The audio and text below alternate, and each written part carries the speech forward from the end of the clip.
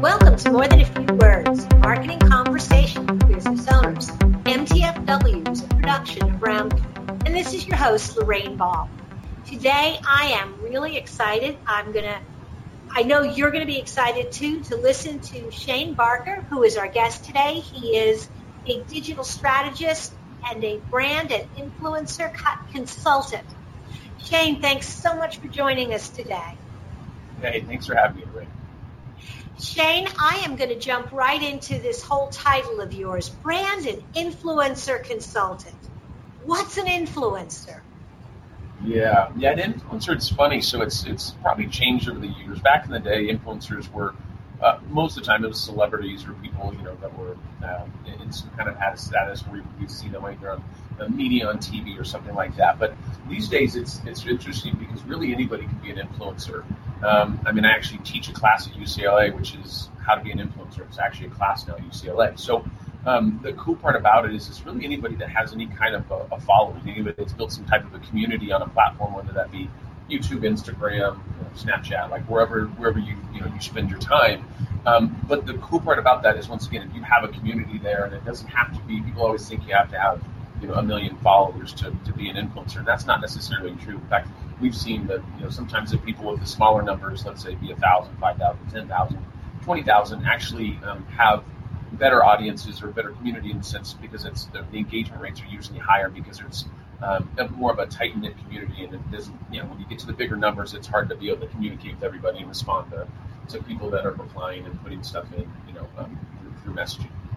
So an influencer really is someone who is an expert in a particular field or an industry or knows something about something and has a large enough community that is not just paying attention to, but really interacting with them on that subject. Is that fair? Yeah, that's exactly it. Yeah, the engagement really is the key, and you kind of touched on that. That's a big deal. It's the idea of that having some kind of an interaction through social media, and that's, I think, where the magic happens.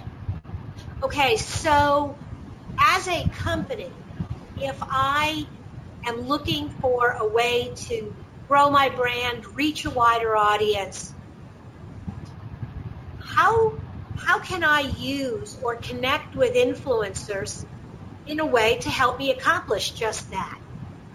Yeah, it really depends. Obviously, for you guys and for anybody out there, you would want to figure out who your target persona is, right? Your perfect client.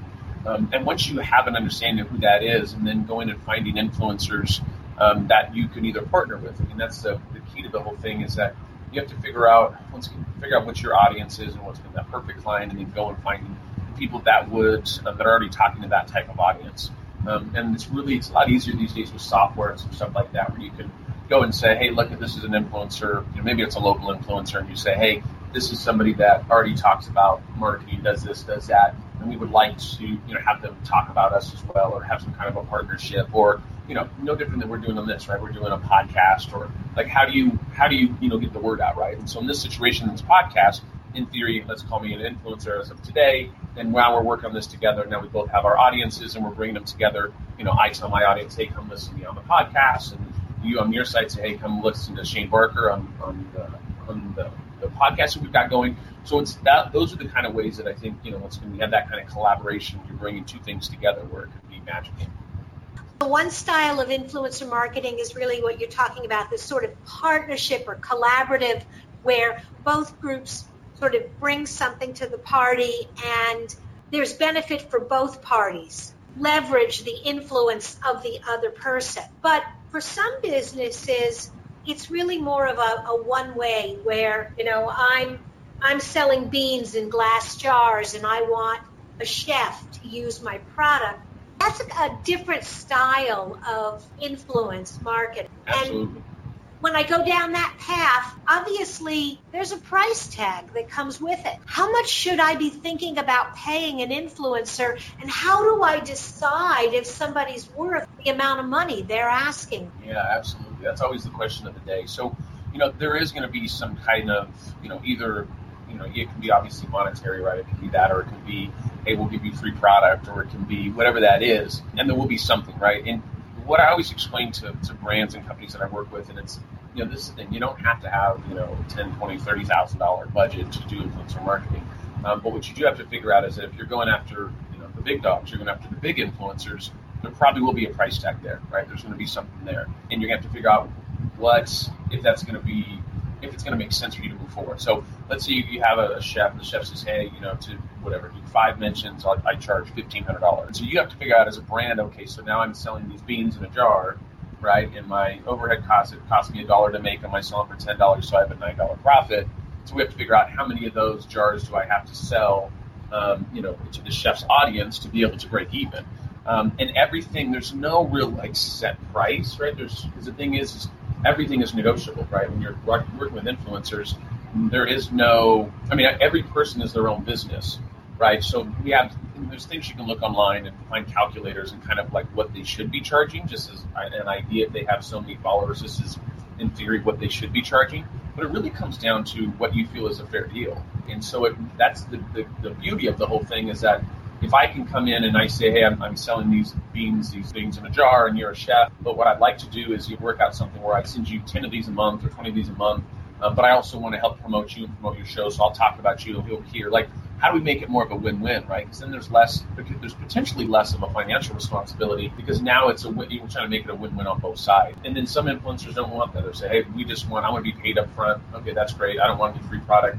Other ones can say, yeah, I love your product. I'm familiar with your product, and you want to send it to me X amount a month, and that would be perfect. And then we just have to figure out what that means on the other side of how many posts you're going to be put up, or how many stories or videos or that kind of stuff, just kind of negotiating the terms. So it really sounds like if you're going to embark down this path of influencer marketing, that as a business owner, you really need to think about what can you offer, what can you bring to the table, what value you have. Because even though you're trying to tap into these influencers' social communities, you're doing your job as a brand. You have a community as well. And so there can be some inherent value on both sides that doesn't necessarily just have to be about the money. Yeah, what I advise people to do, brands and influencers, is you're looking for that deeper relationship, right? The thing is influencers are always looking for more steady money, right? They go and do something with one company once or twice. That's a great little paycheck. But the problem is there's no consistency there. And also, your audience wants to see that you are vouching for a product and you really use the product, right? If you pitch a new product every 3 days and they start to go, okay, well, is this something they really use, or is this just something they're pitching because they're making money, right? So on both sides, when I look at this, and if you don't have a lot of money to do that, then it has to be a win-win. But if you do have money, you still want to make it a win-win, right? You still have to figure out, you're starting a relationship with this person, right? And you have to look at it that way of hey, this is something that's going to represent my brand. And it's always better to, marketing, it takes 7 or 8 times for somebody to buy something, right? I'm driving down the road, I see a sign of Coke, and then I see this, and I see the commercial, and then all of a sudden I go to the store, and for some reason I want to buy it. So it's the same thing with this. Influencer marketing is the same thing. It's a frequency deal. You don't want to just have somebody post something once.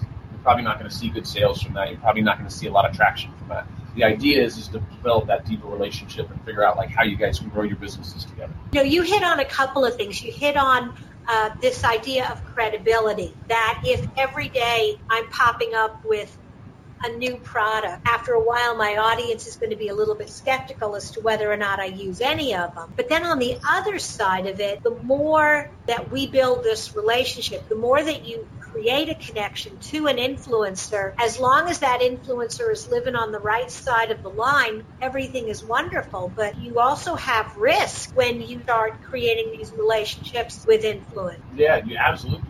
That's the thing. Is I've worked with literally thousands of influencers, and one of the things that I do is I interview every single one of my influencers for every campaign that I do, because I want to get a better idea of what the person's like, how they handle themselves, if they've done any research into the brand that I'm going to be working with.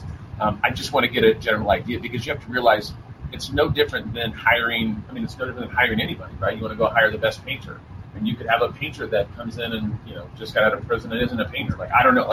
The idea of it is not that people out of prison can't paint, but you get my point. The idea of it is that you have to do your research. You want to make sure that you're working with influence, because there is a risk factor there. No different than there's a risk factor in hiring a painter, or there's a risk factor in hiring a mechanic, right? You want to go find the good one. And once you find the good one, okay, great. Now we have that long-term relationship, and you'll always take care of me, take care of my cars, or whatever that is. So It's the same thing with influencers. There's absolutely a risk, but once you find a good influencer and things are going well, then you want to talk about that deeper relationship and deeper partnership. Absolutely. There is so much more to the whole topic of influencer marketing, and we've really only scratched the surface, which is why we are going to have a link to your website and your resources that you have on this whole topic of influencer marketing, because if people are interested, we definitely want them to be able to find out more directly from the source. Thank you so much, Shane. This has been a wonderful conversation. I really am so glad you stopped by MTFW. Yeah, well, thank you for having me. If you have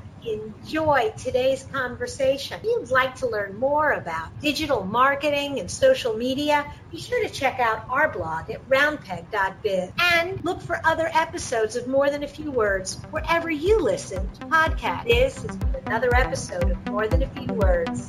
Thanks for listening.